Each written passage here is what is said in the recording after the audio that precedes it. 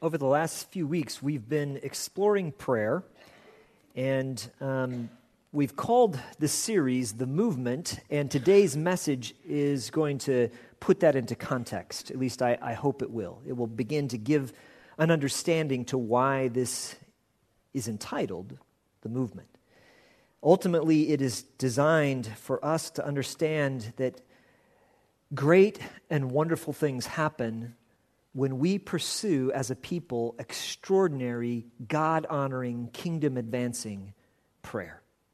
So let's take just a couple of minutes and look back and see where we began. We began with praying backwards and changing our emphasis so that we don't view praying in Jesus' name as a conclusion to a prayer, but rather what it truly is. What it is a power of attorney that grants us the authority of Jesus Christ to represent Him both in prayer and in our work and in our witness. It is an incredible privilege. And so therefore we need to shape everything that we pray into the likeness of Jesus and into the authority of His name. And I love this. I heard from Nelke Walters a couple weeks ago when they were sitting down to prayer as a family. Jesse starts, "In Jesus' name, begin." It was like awesome. It's like, yes, somebody heard the message, even though I found out later he wasn't even in here. But he picked up the bulletin and he read that while he was waiting, and that's how he began his prayer. And it was a great way to do it. We want to make sure that all that we pray conforms to who Jesus is and recognize the power we've been given. Secondly, we explored the purpose of prayer isn't for our wants to be granted or our wishes to be met. It is to know God and to make Him known. Because that is the greatest thing there is in our life, and it is the greatest mission we could possibly serve. And then last week, we explored briefly what it means to pray as a priest. We understand that there is a priesthood of believers, and over again, the Scripture talks about us being a kingdom of priests, a royal priesthood, that God has saved us for that purpose. But seldom do we see ourselves in a role as an intercessor like a priest from the Old Testament. We're there to carry the people on their heart before the very throne of God. And with that, I gave you that little instruction of a way, at least that I pray, the acronym BLESS, praying for them bodily, for their physical needs. That's the B. Praying for their labor, the work that they're called to do. Praying for them emotionally, for the things that they're going through, the joy and the sorrow that they're experiencing. Praying for them socially, about their relationships. And ultimately praying for them spiritually. And last week, as we had that wonderful testimony from Bethel, I encouraged us to adopt these men who are currently in Bethel. And so in your sermon notes is an insert with some of their names, some of the ones who are currently in residence at Bethel. And what I want to ask us to do is, if you'll send me an email, if you'll adopt one of these men and you will promise to pray for them over the summer. I'm just going to make, for the next 60 days, pray for them every day and see what God is going to do in and through these incredible men. And be praying for Peter and for Veronica as well. And let's see if we can strengthen our partnership and lift them up, because they're doing a great and mighty work right here in Prague. And so, but I don't want you to just nod and say, yeah, I'll do that. Let me know, because if we have gaps, then I'm going to come find you, okay, and hunt you down to pray. Okay? Are y'all scared? I know I'm a pretty intimidating guy. All right? So let's do it. Let's pray. Well, today we're going to explore something that, I'll be totally honest with you, I don't know if I can preach this message. It is something that God has been working on my heart for 10 years. It's something I don't understand yet, but He's been prompting me that there's something about this passage in Zechariah that captures my heart, and I believe it is a call for the church. Before we get to Zechariah, we want to look at a couple other things real briefly on prayer.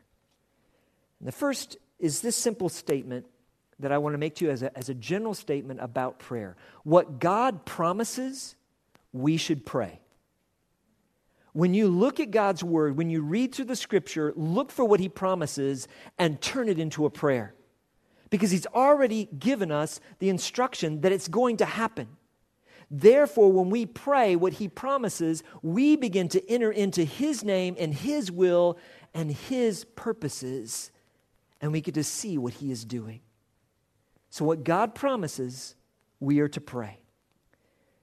Then also, we need to understand the dimensions of prayer. Prayer is the greatest ministry both of the church and of every individual believer, because prayer looks out in three directions: towards heaven, from earth, and against hell. It is the most important thing that we do as a follower of Jesus Christ. Towards heaven, prayer is the worship of the believer. In words, we express with our hearts, with our lips, with our spirits, the greatness and the worth of God. We should sing to him. That's why every song that we sing that's a worship song should also be a prayer. And that's why so many times prayers can become songs. The book of Psalms, and one of the reasons why I've encouraged you to use that in your prayer time is because they are worship songs to the Lord, but they are also prayers. And they're filled with all the richness of the human experience, the agony and the joy that we go through, the raw emotions, the frustrations, the doubts, and the prayers. Prayer is the worship of the believer, and it declares the immeasurable worth of God. Earth reminds us that prayer is the work of a Christ follower, of a believer. Oftentimes, we think of prayer as something that we should do before we work. And there's a sense where that is true. But the reality is, prayer is what God chooses to use to accomplish his purposes. And the work that comes out of that is simply the fulfillment and answer that he gives us. He gives us the power to be able to do what he has called us to pray. We saw this beautifully displayed in so many ways yesterday with the dancing on the streets. Prayer after prayer after prayer were answered. Little things, big things, God was honored in beautiful ways. And for those of you who participated or came and cheered on or prayed, thank you, because God was immeasurably honored. But prayer is our work, is what we're called to do. Think about it. Whenever Jesus did something, he prayed and then it happened. We're to follow the exact same pattern with the exact same trust in the goodness, greatness, and power of our God. And finally, not only is prayer towards heaven from earth, it is against hell. Too often we forget that we have opposition, and that the way that we are called to engage in warfare as believers is in prayer. The great passage on the armor of God in Ephesians chapter 6 has a bookend towards it about prayer. Let me just read this verse.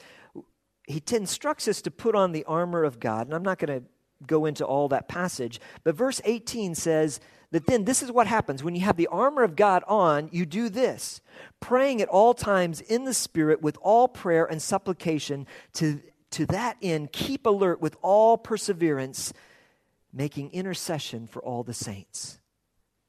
And it's set within the context of spiritual warfare. So that is what we are to do in prayer. We pray towards heaven, from earth, against hell, and God does great and mighty things. Well, now let's go to this passage of Scripture. Zechariah chapter 8. This passage of Scripture is one that God has used at a number of times throughout history to bring about revival. One of the greatest is it is actually the Scripture that birthed the Great Awakening under Jonathan Edwards and the congregation that was involved in praying alongside of him. Jonathan Edwards, in typical Puritan style, wrote a little book, and the title of the book has 145 words. Brevity was not really something that you sought after. Accuracy was what they sought after. And so it took a lot of words to be able to express all the things that he wanted to say just in the title of the little book. Now, the shortened version is A Humble Attempt. But let me give you the semi-shortened title of his book. It was this: A Humble Attempt to Promote Explicit Agreement and Visible Union of God's People in Extraordinary Prayer for the Revival of Religion and the Advancement of Christ's Kingdom on Earth, pursuant to Scripture promises and prophecies concerning the last time. That title is a great sermon all by itself, because that's what we should be about. This little book, and I have an updated version of it right here, and it's one that has been incredibly humbling and inspirational to me. The updated version is entitled Praying Together for Revival. But what Edwards was prompted to do was, because of this scripture that was just read for us, he sought to bring agreement with different denominations, with different gatherings of people, that they could agree upon one thing, that they were to pray for the advancement of God's kingdom, and that God would bring revival on the face of the earth. And God answered that prayer.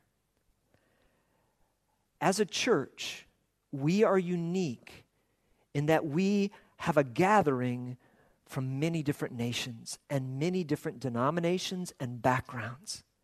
That allows us a unique position within the kingdom of God to be a bridge. That's one of the reasons why the Bridge Center is called the Bridge. To be a bridge between different groups, different cultures, even different languages. God's given us a special place in His kingdom that is amazing and humbling. But what are we to do with that? How are we to use that unique position to engage in the work that God has called us to? I believe that one of the ways is this passage here in Zechariah. Let me read it to you again, and we're going to draw a few things out of the text. Thus says the Lord of hosts. Now let me stop right there. What does that mean? What it means is, this is a promise. Okay? Remember I told you what God promises? We should pray. So when He says, this is what I'm saying, we need to pay attention. Because this is going to happen. It has been written down. It has been decreed. Back many years ago when I was young, how many of you remember the Cecil B. DeMille version of the Ten Commandments? Okay, the great classic movie with Moses. Well, there was Yul Brynner, who was an actor who played Pharaoh. And whenever Pharaoh wanted something done, he would say, "So let it be written, so let it be done."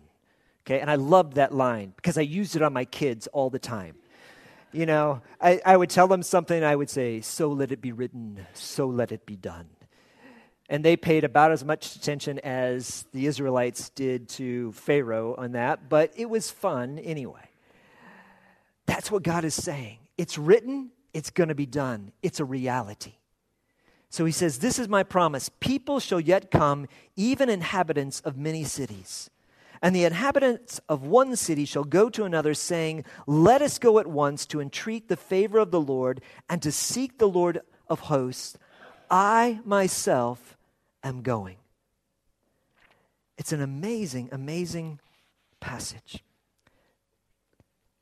Now in this, we're going to discover that there's a lot of nuance in the original language that we need to unpack. But as Tom already gave us a little description of the background, let me tell you just something about Zechariah. First of all, his name is an incredible prayer. Zechariah means God remembers. That's his name. What a cool name. In fact, what a greater prayer.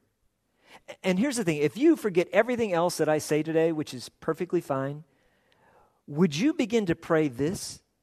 Because I think the most powerful prayer we can pray is, God, remember us.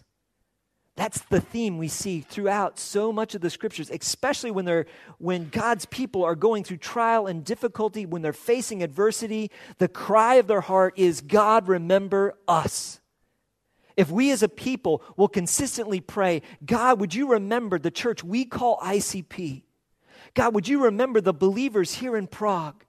Would you remember us? He will answer and do great and mighty things. Now, in this setting, Zechariah is trying to answer some questions. And in the verses that precede it, in verses 18 and 19, it is an answer that comes from the Lord about a question that Zechariah asked earlier in the book, because he was asking about the fasts. At that time, Israel has come out of captivity in Babylon, and they are returning to Israel, and there's a transformation happening, and so they've been somewhat restored, at least to the point where politically they are able to be a people again, and he is beginning to rebuild them spiritually as well. And so Zechariah the prophet has a question, because there were several fasts that were required or that had been brought up during the time of captivity that recognized things that had happened in the destruction of Jerusalem. And so he's asking, now that we're going back, should we continue these fasts? And here's God's answer in the context in verse 18 and 19. And the word of the Lord of hosts came to me, saying, Thus says the Lord of hosts, the fast of the 4th month, and the fast of the 5th month, and the fast of the 7th, and the fast of the 10th shall be to the house of Judah seasons of joy and gladness and cheerful feasts. Therefore love truth and peace. Now, to us, because we have a limited background and understanding of life in that day, and especially under the context of Judaism, it seems a little strange. But each one of those fasts commemorated something that happened, a historical event where they lost something spiritually. The fast of the 4th month commemorated when the wall of Jerusalem was breached by Nebuchadnezzar's army. You can read about it in 2 Kings chapter 25, verse 3. The fast of the 5th month recognized the fall of the temple in 2 Kings 25, 8. The fast of the 7th month remembered the death of Jedediah, the governor who was appointed by Nebuchadnezzar, who was assassinated.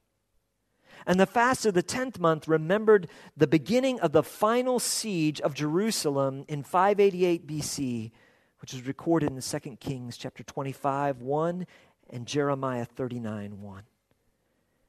And God is telling Zechariah and the people, everything you've lost spiritually, the things that you were holding on to because they were represented by the temple, I'm going to turn what has been broken and lost into something incredibly joyful.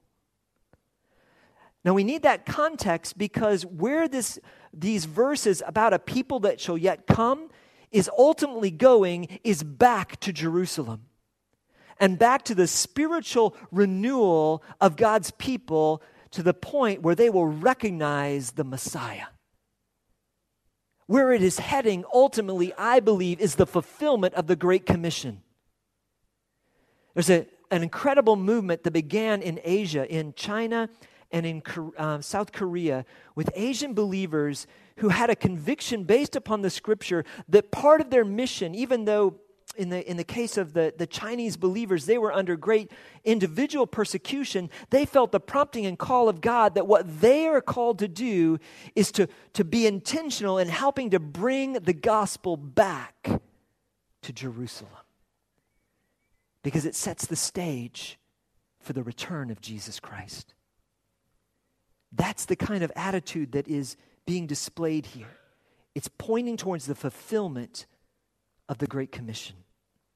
And that passage where it explores about how 10 men will take a hold of the robe of a Jew and they will say, "Let us go with you before we hear that God is with you," is a picture, not a literal number, but it is a picture of the nations, of the gospel being proclaimed to all the nations, and then it making its way back to the Jews at a point in time where their hearts are opened and they embrace Yeshua, Jesus Christ, as Messiah.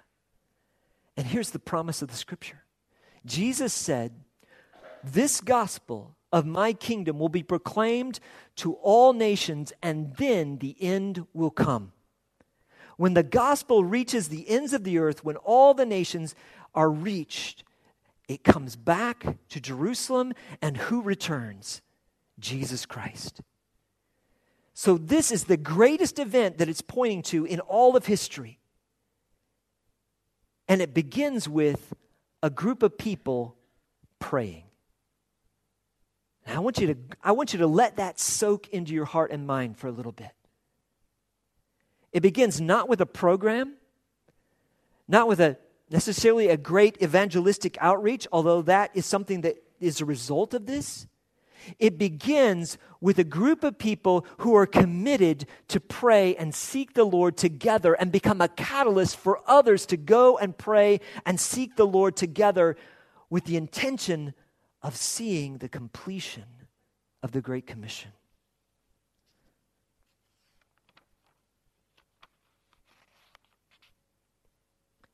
Thus says the Lord of hosts, people shall yet come, inhabitants or even inhabitants of many cities. This word in the original language, amim, peoples, literally means a group of people or a congregated unit. It's a congregation.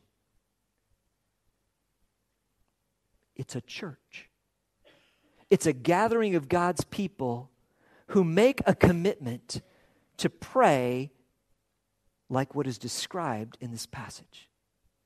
It begins in a church, or more likely in a group of churches, a group of congregations who covenant together that they will pray these kind of kingdom prayers focused on honoring God and bringing about the fulfillment of the Great Commission that He's going to use to usher in the return of Jesus Christ. Isn't that incredible? Now, here's the hard part. The hard part of that is we can look at those words and we can say, okay, I believe that that's going to happen. But it's a whole nother leap of faith for us to be bold enough to say, God, could you use us to do that? Could we be a part of that? On the one hand, it almost feels arrogant to even pray that, but it's not. Think about Moses. Moses is described in the Scripture as the most meek man ever on the face of the earth. And what did he pray? He prayed, God, show me your glory. He prayed with a boldness that reflected not who he was, but the greatness of the God he had seen in the burning bush. That's why if we can have the faith to say, Lord, could you use us? And really believe that He could, He'll do something amazing. This is what prompted Jonathan Edwards. Now, obviously, Jonathan Edwards, what happened in him did not lead yet to the return of Jesus Christ. All that happened was a great awakening to where the gospel began to spread all through America and then through Europe. And then revival after revival, the Welsh revival started, the Moravian revival started. It was only a little thing that just, but that basically spread over the whole earth. It was the precursor to the fulfillment that ultimately will lead to the return of Christ and the completion of the Great Commission. Thus says the Lord of hosts, people shall yet come, even inhabitants of many cities.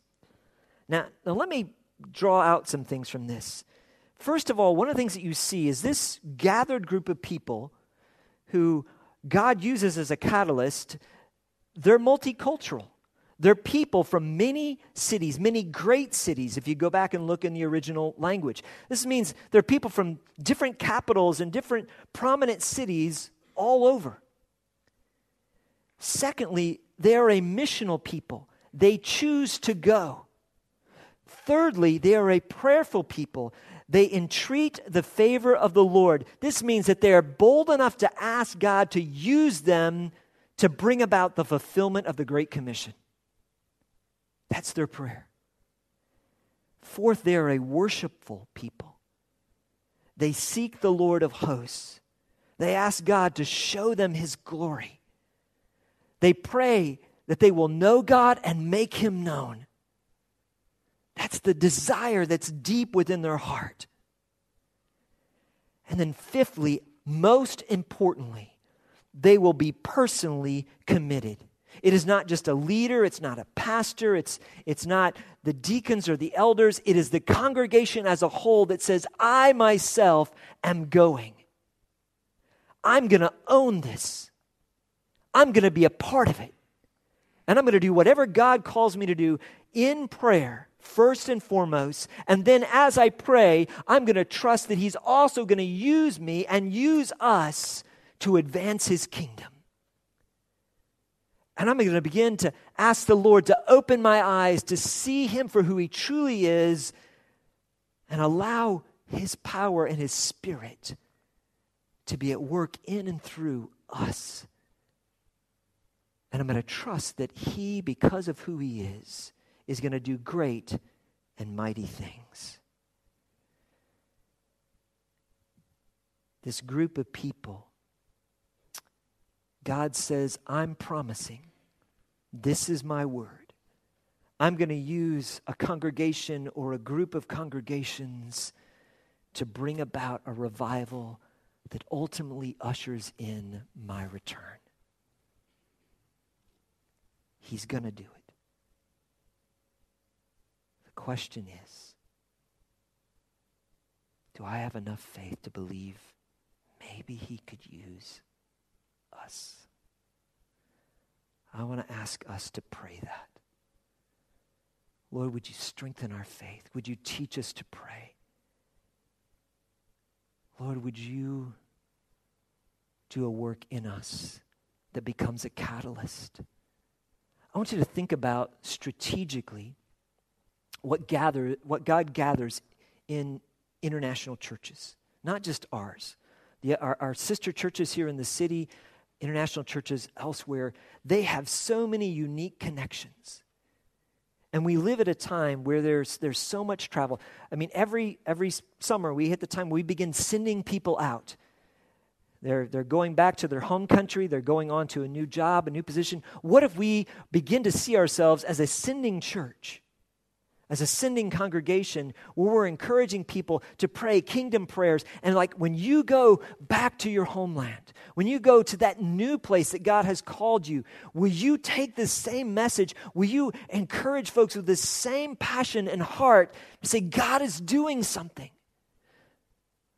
So it's so easy for us to look at the evil in our world and the tragedies that are happening almost on a daily basis. And we look and we see how corrupt and how broken we are politically. And we get frustrated. But that is the time for us to go to our knees and say, God, this isn't taking You by surprise. What it is doing is it's stripping away the things that we tend to rely on instead of You. and bring us to a point of desperation where the only thing we know to do is to call upon the name of Jesus and to believe He is the answer that will change this world. I believe God is going to do something great. And I believe He's calling us to have a small part in it. I don't know what it is. It doesn't matter. That's up to Him. Even if it's just a little step that helps prompt others, that's fabulous.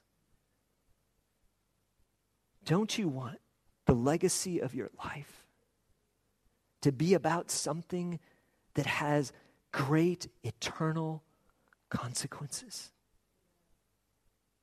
Can you be bold enough to pray, Lord, would you make me an active part of bringing about the fulfillment of the Great Commission, because I want to see you come back where every knee bows and every tongue confesses that Jesus Christ is King of Kings and Lord of Lords.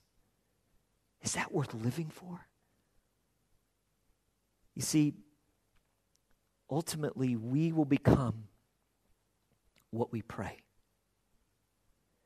If we begin to pray along those lines, I believe God will answer and work in great and mighty ways. We're going to look at this a little bit more at our dedication service next week. But let me just give you a final thing here. And that is what to pray. At least a place to begin.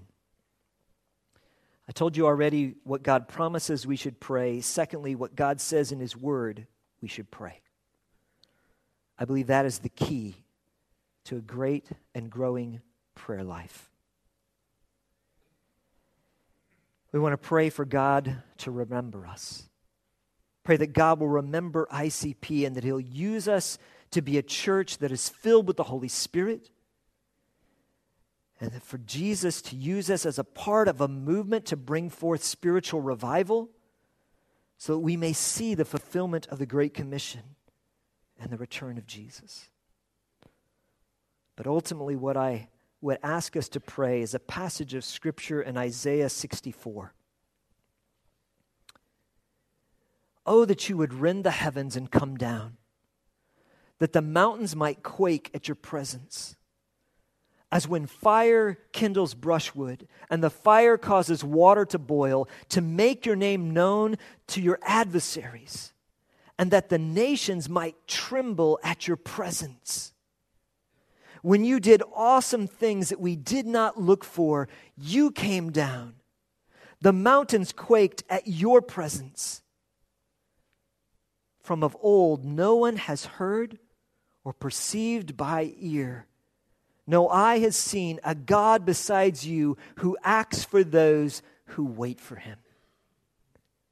Can we make a commitment as a people to begin praying that passage of Scripture? That God would bring that to be a reality right here in the city of Prague, in our home countries, that He would begin a movement of people crying out their hearts to pray this very thing, that God would show Himself. The word rend is probably not a word, if English isn't your heart language, you may not be familiar with it. It means to tear open the curtain, to open it up. It's the exact thing that happened when Jesus died on the cross, and it says in the Holy of Holies that that the curtain there in the Holy of Holies was torn from top to bottom, allowing us in through Jesus Christ to the very presence of God. What we're praying is that God would open up heaven in a way that we would see who He is and that the nations would tremble. Instead of mocking God, they would begin to see there is a God who loves them, who offers salvation, a God who is holy and who is just, and He has visited His people in a spirit like He did on Pentecost in the early church. And He's doing a great and mighty work because His people prayed. Lord, would you rend the heavens and come down? I want to encourage us in the upcoming weeks. We're going to do a number of things in prayer, giving tools, but I want to encourage us to commit our hearts to seek the Lord personally and to seek Him continually. Commit to diligently praying for one another. That's why I encourage you to use the directory, to begin praying for one another on a daily basis. Let us commit to unite in praying kingdom-advancing prayers. Prayers that focus in on God's purpose in making himself known. Let us pray and commit to be a church that God could use to be a catalyst, to encourage other congregations, other ministries, that they may do the part God has called them to in his great work. And let us commit to going to other cities. Let us commit to becoming a sending church. It's a hard thing when we send people out of here. We develop friendships and love, and it just tears at us. Spring retreat is usually a really bittersweet time because we have the joy of spending time together, and then we have the sadness of knowing this group of people are going. But maybe if we begin to commission and send them out, understanding that God brought us together for a reason to grow close and to love one another, and now he's sending us out into all across the globe to be used to advance his kingdom, it'll give greater purpose and understanding in what he's doing. And then let us each commit to engaging in God's mission personally. Because this happens only because we say, I myself am going. I'm going to be a part of it. I don't know what it looks like. If it's supposed to happen, I believe God will reveal that to us collectively, not individually. But I do believe he is calling us to pray with boldness that he will use us, that he will commission our souls for the very reason why we're here, to know him and to make him known. To Heavenly Father, thank you for your word. Thank you for your promises. Thank you for who you are. Thank you, Lord, that you're mindful of us. The psalmist wisely says, the heavens declare your glory, the greatness of who you are. The universe pours forth speech and asks the question, what is man that you are mindful of us?